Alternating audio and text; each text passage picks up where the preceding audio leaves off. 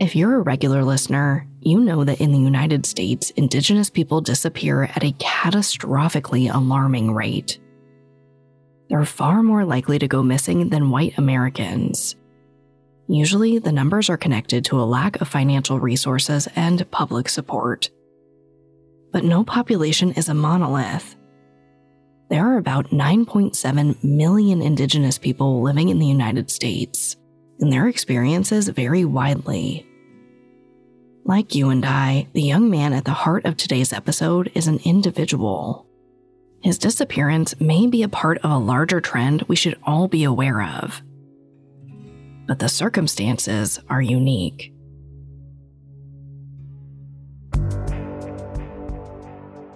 I'm Sarah Turney, and this is Disappearances, a Spotify original from Parcast. Every Thursday, I examine a new missing person case ripped from history. I want to better understand the many reasons people disappear and the impact their absences can have on those left behind. Today, I'd like you to meet a 20-year-old man who grew up on California's Barona Indian Reservation. He was known for always offering a helping hand or a couch to crash on. Now, his mother worries his generosity might have led to his disappearance.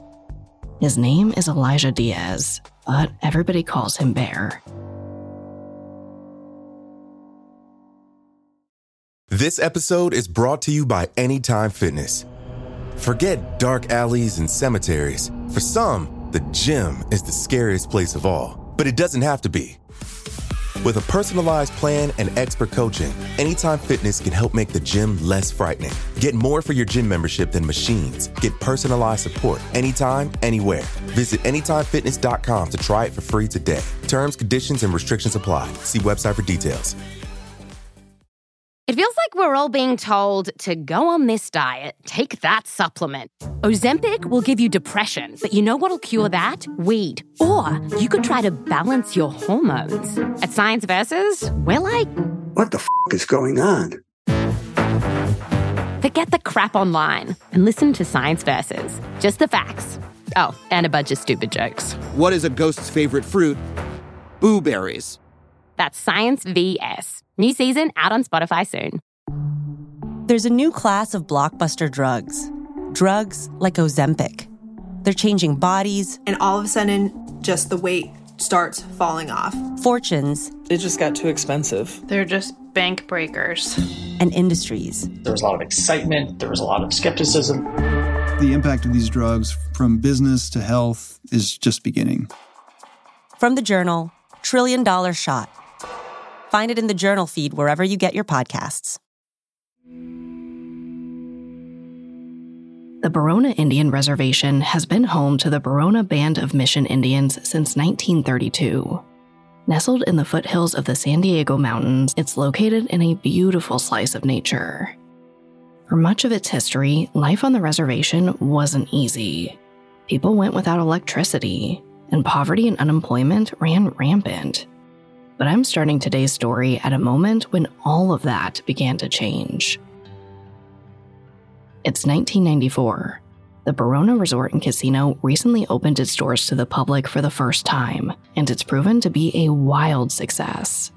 In the past few years, unemployment rates have dropped from 70% to 0. Whether they work at the casino or not, every member of the Barona Reservation shares its profits. Adults receive a monthly check in the mail. For minors, the money is deposited into a trust they'll be able to access at 18. That's the case for Elijah Bear Diaz.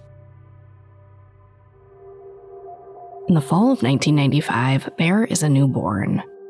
Though his mother Leilani grew up on the reservation, they don't live there now. Leilani moved to Riverside, California. Bear and his siblings grow up in California their first few years. But when Leilani splits from her husband in 2000, she returns to the Barona Reservation and takes the kids with her. It feels like the perfect place to take her children for a fresh start. It's a small, close-knit community. Everybody knows everybody. Plus, Leilani's family is there, and she wants her parents to play an active role in their grandkids' lives. She ends up finding a house 1.5 miles from them. For the first few years or so, everything seems to go well. But after Bear turns 6, the Diaz family receives a scare. One day, Bear walks up to his mom and says he isn't feeling well and starts vomiting. Sensing it's not a run-of-the-mill flu, Leilani takes him to the emergency room. After running tests, doctors deliver some shocking news. Bear's blood sugar levels are incredibly high.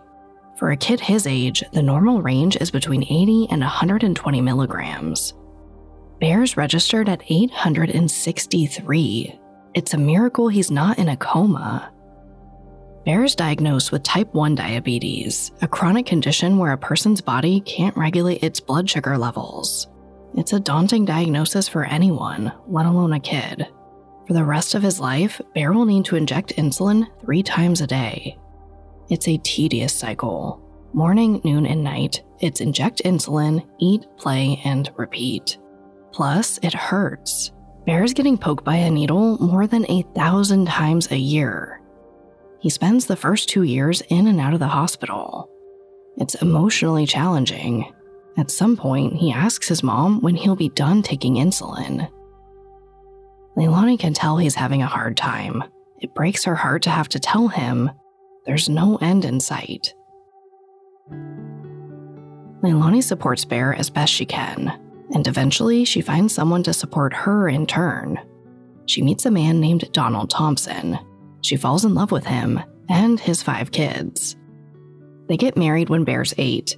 Bear goes from being the middle child of 3 to one of 8.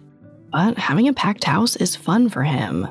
Donald treats Leilani's kids like his own, and Bear becomes friends with one of his new stepbrothers, Jacob. Jacob's a few years older than Bear, but they have a lot in common. Bear looks up to Jacob, and Jacob serves as a role model and teacher. Among other things, he and Bear like to play guitar together. As Bear enters his teens, he seems healthier and happier than ever. But he's living on borrowed time. The year he turns 17, he gets sick again. He spends a total of 5 months in the hospital. The illness takes a toll on his body. By the time Bear's 18, he's 5 feet 10 inches tall, but weighs just 110 pounds. He uses a wheelchair or crutches to get around because he's too weak to walk. It's hard. Bear doesn't like how frail he looks, and he doesn't want his friends seeing him in such a vulnerable state. So he makes the difficult decision to drop out of school and get his GED, during which time Bear and Leilani grow incredibly close. But even that is bittersweet. Leilani loves her son, but he's 18. I'm sure she probably wants him to be able to hang out with his friends or go on a date, not to spend every waking hour with his mom. She knows her son's depressed. He spends the latter half of his teenage years sitting on the sidelines, watching his friends experience milestones without him. But she doesn't exactly know how to help. Over the next year, Bear's health improves, and at some point he shares a plan with his mom. He wants to get his own place. Now that Bear's an adult, he has access to that trust, the one set aside for him by the Barona Resort and Casino. I don't know how much money is in it, but a sergeant at the El Cajon Police Department says that a typical check from the reserve ranges between $6,000 and $10,000 a month, and Bear's been receiving them since he was a child. Bear uses some of the money to buy a house in El Cajon, a small city about a 20-minute drive from the reservation. It's perfect. He can pay in cash, he has friends who live in town, and it'll give him the independence he's been craving without being too far from home. Leilani's completely on board and helps him move. Now, Bear's never lived alone, so he wants to find roommates to fill out the 3-bedroom house. After moving, he makes some friends with college-age kids who either work at the local hookah lounge or hang out there regularly. It's hard to tell from my research, but regardless, 2 of them move in. According to one friend, there's never a dull moment at Bear's house. Every night after the hookah lounge closes, everyone heads over and parties till dawn. They play video games, watch movies, score rides in Bear's brand new cars, and anyone who wants to can crash on his couch. Bear's comfortable spending money and likes to be generous. His house is filled with big screen TVs for people to watch. He picks up tabs everywhere he goes, and he buys his friends small gifts all the time. It's no secret that Bear has dispensable wealth. But most people don't know that he often keeps thousands of dollars in cash locked in a safe in his room. He keeps that hidden. I'm Darnell Ishmael, guest host of Bass Reeves' No Master But Duty, the special 4-part miniseries from Solved Murders. I am honored to take you on a journey deep into the Old West to meet one of the greatest true crime heroes you may have never known existed, Bass Reeves. No Master But Duty reveals the true story of a formerly enslaved man who went on to become one of the most legendary U.S. deputy marshals in the American West, bringing justice to over 3,000 criminals. Follow Solved Murders and catch all 4 episodes of Bass Reeves' No Master But Duty. Listen for free. Only on Spotify. This episode is brought to you by Anytime Fitness. Forget dark alleys and cemeteries. For some, the gym is the scariest place of all. But it doesn't have to be. With a personalized plan and expert coaching, Anytime Fitness can help make the gym less frightening. Get more for your gym membership than machines. Get personalized support anytime, anywhere. Visit AnytimeFitness.com to try it for free today. Terms, conditions, and restrictions apply. See website for details.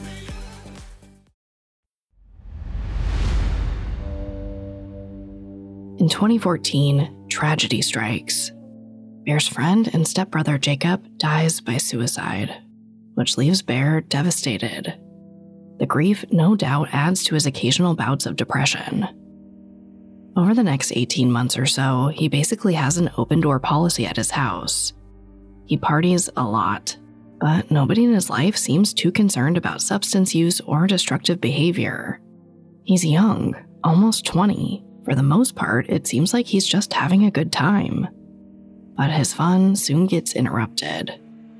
He develops sores on his feet that won't heal and make it hard to walk. In addition to diabetes, he suffers from neuropathy, a type of nerve damage that can require both feet to be amputated. And on top of everything, he has cataracts, a clouding of the eye that can lead to blindness. Before long, he becomes dependent on his mother again. With nothing going his way, Bear is more depressed than ever. On an average day, Leilani and Bear spend 5 to 8 hours a day together. She drives him everywhere he needs to go, including 2 or 3 doctor's appointments a week, and he returns to using his crutches. Leilani is worried about her son's physical and emotional health, but also worried he lacks purpose. Even when he's feeling more healthy, all he wants to do is party with friends. Now, Leilani wants her son to think about his future. So on August 29th, 2015, she proposes that he enroll in college. It would give him something to work toward, a way of solidifying his future.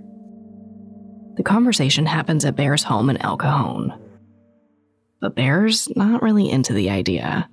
And when Leilani pushes harder, Bear gets upset. Whether he's against the idea of college or just too tired to have the conversation, he and his mom get in a fight. Bear keeps telling Leilani over and over that she just doesn't understand what he's going through. Leilani thinks he's probably right. So she backs off and gives him the night to cool off. She leaves his place around 10:30 p.m. and texts Bear when she gets home. She tells him to take some Advil and relax. Bear texts back, "Okay, Mommy, I love you." The next morning, August 30th, Leilani texts Bear again, asking what he wants for lunch. But Bear doesn't respond. She sends another, asking if he's still mad. And again, radio silence. Concerned, Leilani drives to her son's house and arrives around 3:30 or 4 p.m. One of Bear's cars is in the driveway, so she assumes he's home. But when she knocks on the door, no one answers. She thinks her son's probably just sleeping, so she lets herself in and goes to Bear's room, but it's locked. She bangs on the door, but can't hear anyone inside. Now she's worried. Maybe Bear's hurt. Maybe he had an accident or a medical emergency. A small part of Leilani even wonders if he might have hurt himself on purpose. She bursts into Bear's bedroom, scared of what she'll find. But he's not in bed. He's not home at all. Even more unsettling, it seems like his room has been partially cleared out. His TV is missing. His bed has been stripped. The pillows and blanket are on the ground. The sheets are missing. His backpack and crutches are gone. And the safe in Bear's room, which Leilani thinks probably had about $7,000 in it, is open and empty. Leilani knows her son's habits. He wouldn't just clear out his safe and leave it open for anyone to see. Now, I think it's easy to guess what Leilani's thinking. In an interview for the podcast Live from the Res, she explains that pretty much everyone in the area knows Indigenous people from the Barona Reservation get monthly checks. The young members of the community have large trust funds. Based on anecdotes, this wouldn't be the first time money has made a Barona tribe member the target of an attack. As Leilani processes the scene in Bear's room, she hears somebody in the kitchen. It's one of Bear's roommates. He says he got home around 2 a.m. the night before, and Bear's door was closed. He assumed Bear was asleep or watching TV, and apparently didn't see or hear anything that raised alarms, which puts Leilani's mind at ease a little. She doesn't go straight to the police. Instead, she spends the night texting Bear. He's got a few doctor's appointments the next day, and he shouldn't and wouldn't miss them. But she never hears back.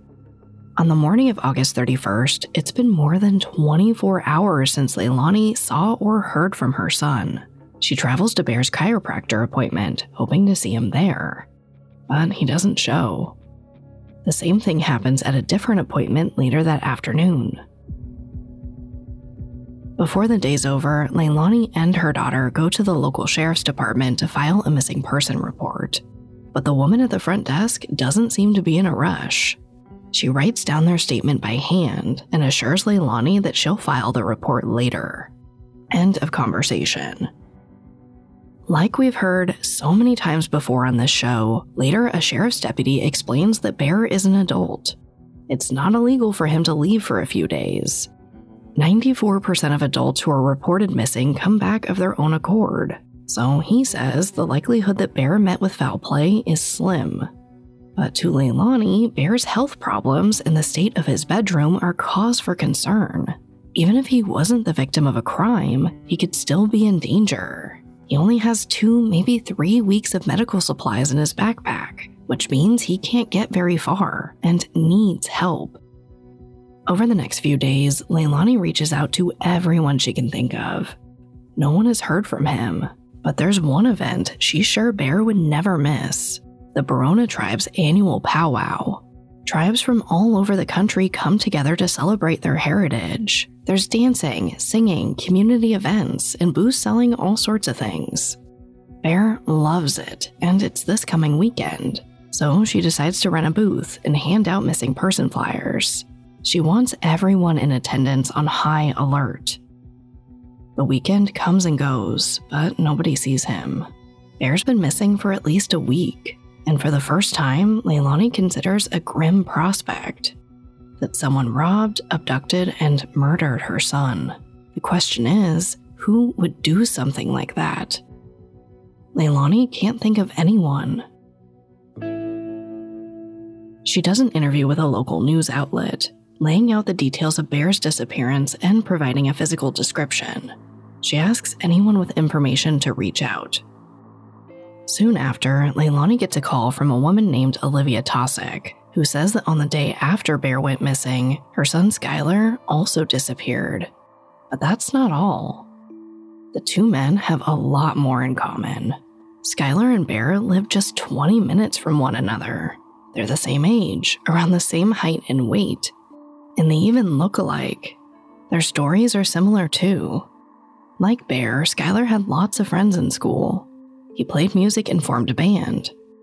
Skylar's health didn't interrupt his social life, but his family moving to a new place did. He was forced to switch schools and lost contact with many of the friends he grew up with. Like Bear, Skylar withdrew. He seemed down. By 20, Skylar was lonely and stayed in a lot. So with that in mind, I want to walk you through what happened the day after Bear disappeared, but at the Taussicks' house. On the afternoon of August 30th, Olivia Taussick comes home to find her son, Skylar, her boyfriend, and her mother having a late lunch.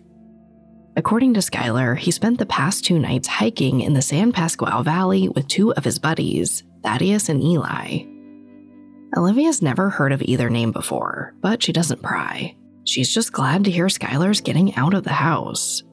Now, at this point, Skylar says he has more to tell his mom, but Olivia asks him to hang on a second. She runs into her bedroom to grab something. When she comes back a few minutes later, Skylar's gone. He apparently jumped in an Uber and left. Olivia learns that Skylar took a roll of toilet paper and a flashlight with him, as well as his toothbrush, toothpaste, cell phone, and charger. But for some reason, he left behind his wallet, ID, and bank card. Olivia texts her son to check where he went. She hears back a few hours later, but the response does not put her mind at ease. He says he's with Thaddeus and Eli and 2 unnamed girls. He says they're rich, well-connected, and want to pay for Skylar to go traveling. Skylar doesn't have a passport, but he says the girls do have passports, so he can go with them. His last text reads, quote, "Spiritual fun, no drugs. They want to go to..." And that's it. The text ends, "go to." Obviously, that's a lot of red flags. Passports are only issued by the United States government and usually take 6 to 10 weeks to arrive. There's no way 2 wealthy women just have passports for everyone to use. But Olivia's not sure the women are real. The entire story feels like a lie. She sends her son over 100 more text messages, but he never responds. At first, she's worried he's been abducted by a religious cult, which isn't entirely implausible in Southern California. But personally, Skylar's disappearance makes me think of what Leilani said. Everyone in the area knows about the monthly checks from the casino. Skylar isn't a member of the Barona Indian Reservation, but a stranger wouldn't necessarily know that. He lives in the area. But at the end of the day, there's no evidence Skylar was targeted because of his race or for any reason. Like Bear, there's no proof he was abducted at all. Initially, Olivia calls the police, but she basically gets the same answer Leilani did. Skylar's over 18. And according to his text messages, he chose to leave. There's not much authorities can do. But as the days go by and Olivia pushes to file a missing persons report, the police do start looking into her son's case. And here's what they learn. On the afternoon of August 30th, Skylar's Uber dropped him off about 15 minutes east of his mother's house, at a stop sign near a local boarding school. Olivia has no idea why he'd go to a boarding school, or frankly, if that was his ultimate destination. It could have just been a meetup spot. Stranger still, none of Skylar's friends have ever heard of a Thaddeus or Eli before. They certainly don't know who the 2 girls are. But eventually, Olivia sees Leilani on the news talking about Bear's disappearance, and she wonders, could Elijah Bear Diaz be Skylar's friend Eli? Now, even with all the similarities, the logic is a bit of a stretch. Skylar seemed like he was going hiking or on a trip, and Bear was probably not in any condition to join. But still, Olivia and Leilani exchange information. Maybe they can help each other find their sons, and they agree to keep in touch.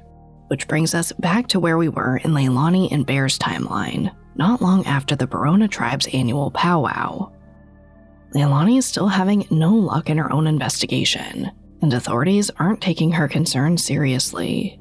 So she returns to the sheriff's department and reminds them Bear is a disabled person who relies on life-saving medication that is quickly running out. At this point, the idea that Bear left on purpose is getting ridiculous. Luckily, this time around, officials act. Detective Mark Barber is assigned to work the case, and he seems to think that Bear's disappearance shares enough in common with Skylar's that it's worth looking into. Detective Barber treats Bear's home like a crime scene. He uses a black light to search his bedroom. There's no sign of physical harm, but there is cause for concern.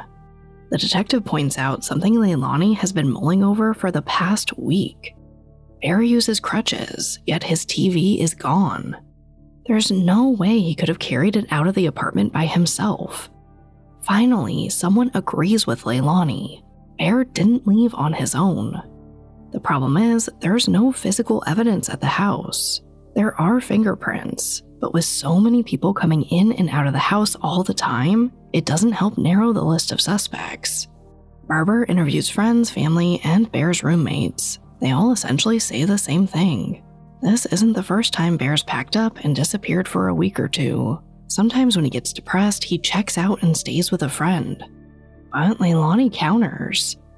Bear always checks in with her. That's the difference between this time and all the others. Detective Barber collects Bear's phone and bank account information to see if they offer any clue. There's no activity in Bear's financial records, but his cell phone pings tell an interesting story.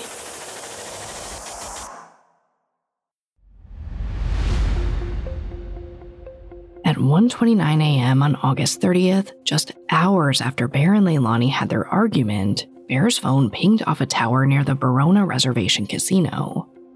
29 minutes later, it pinged about 25 miles northeast, near Santa Isabel, a small town that acts as a gateway to the San Diego mountains. It's the last place Bear's phone sends a signal. Santa Isabel is about 40 miles northeast of where he lives in El Cajon, and a half-hour drive from the intersection where Skylar Tosick went missing. Detective Mark Barber believes Bear was with his phone during all of this movement. That would make sense, but there's no way to prove it. Plus, the pings aren't exactly helpful for pinpointing precise locations. His phone could have been anywhere in a 6-mile radius of the last tower, but the general location worries Detective Barber. The San Diego mountains are rugged and isolated. Barber knows there are plenty of places out there to hide a body, and to make matters worse, the mountains are home to cougars and coyotes. If Bear's body was left out there, predators could have disrupted or scattered the remains. Detective Barber organizes a search mission.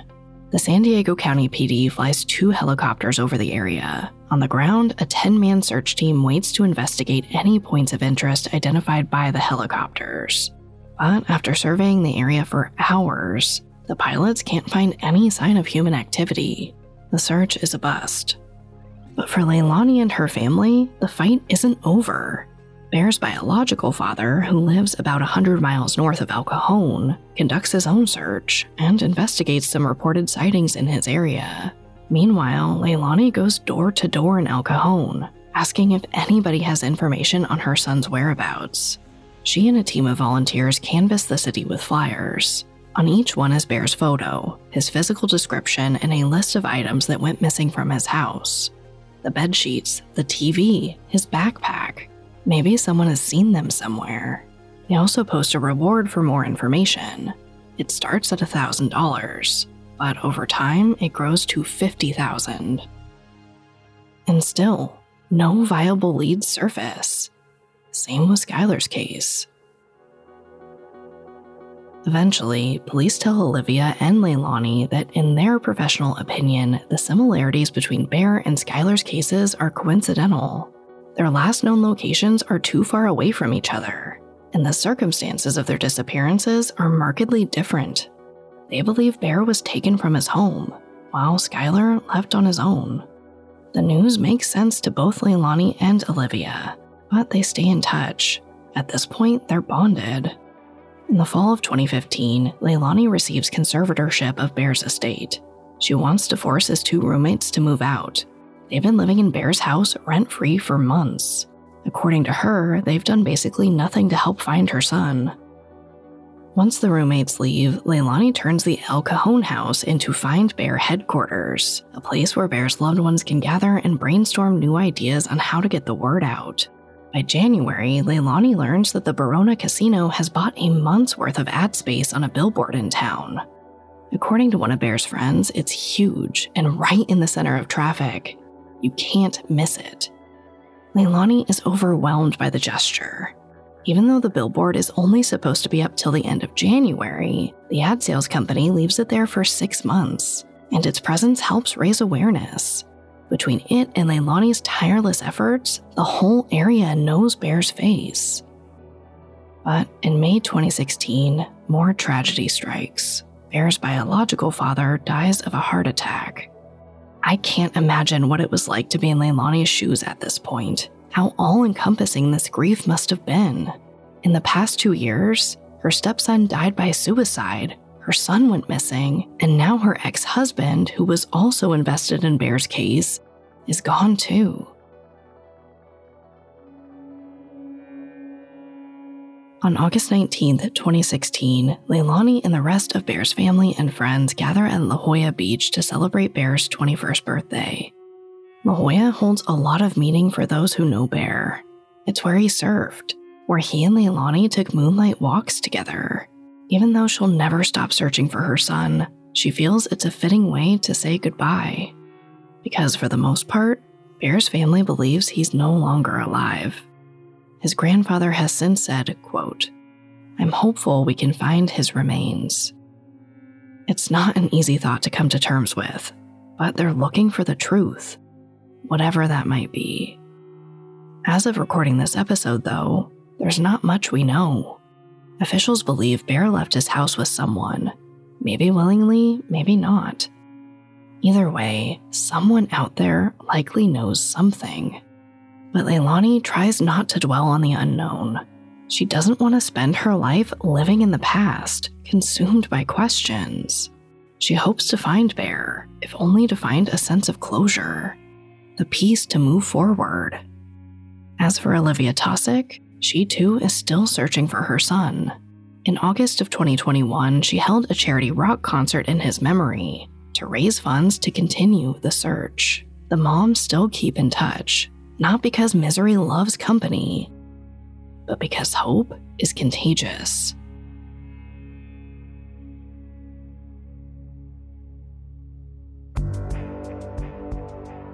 Thank you for listening. In the time it took you to finish this episode, 30 people disappeared in the United States alone. This is an open case. If you have information that could help locate Bear, please visit San Diego Crime Stoppers at sdcrimestoppers.org or call 888-580-8477. You can also email the Bring Bear Home team at tip@bringbearhome.com. That's tip@bringbearhome.com. If you or someone you know needs assistance with a missing persons case, please visit seasonofjustice.org.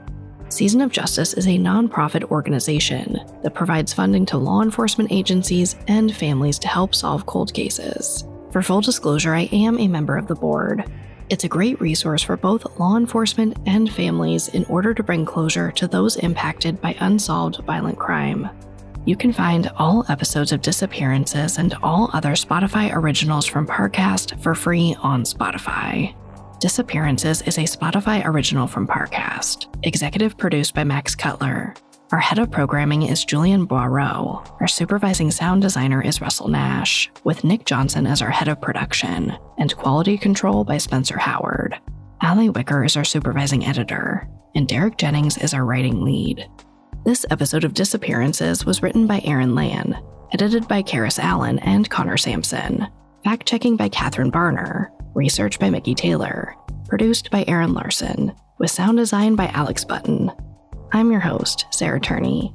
To hear more stories hosted by me, check out my other podcast, Voices for Justice.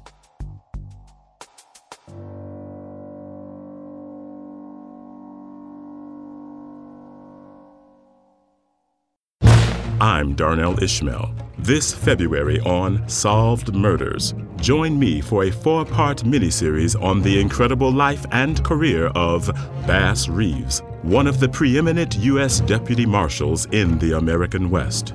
In Bass Reeves' No Master But Duty, discover how a man born into slavery took freedom by force and brought over 3,000 criminals to justice, including his own son.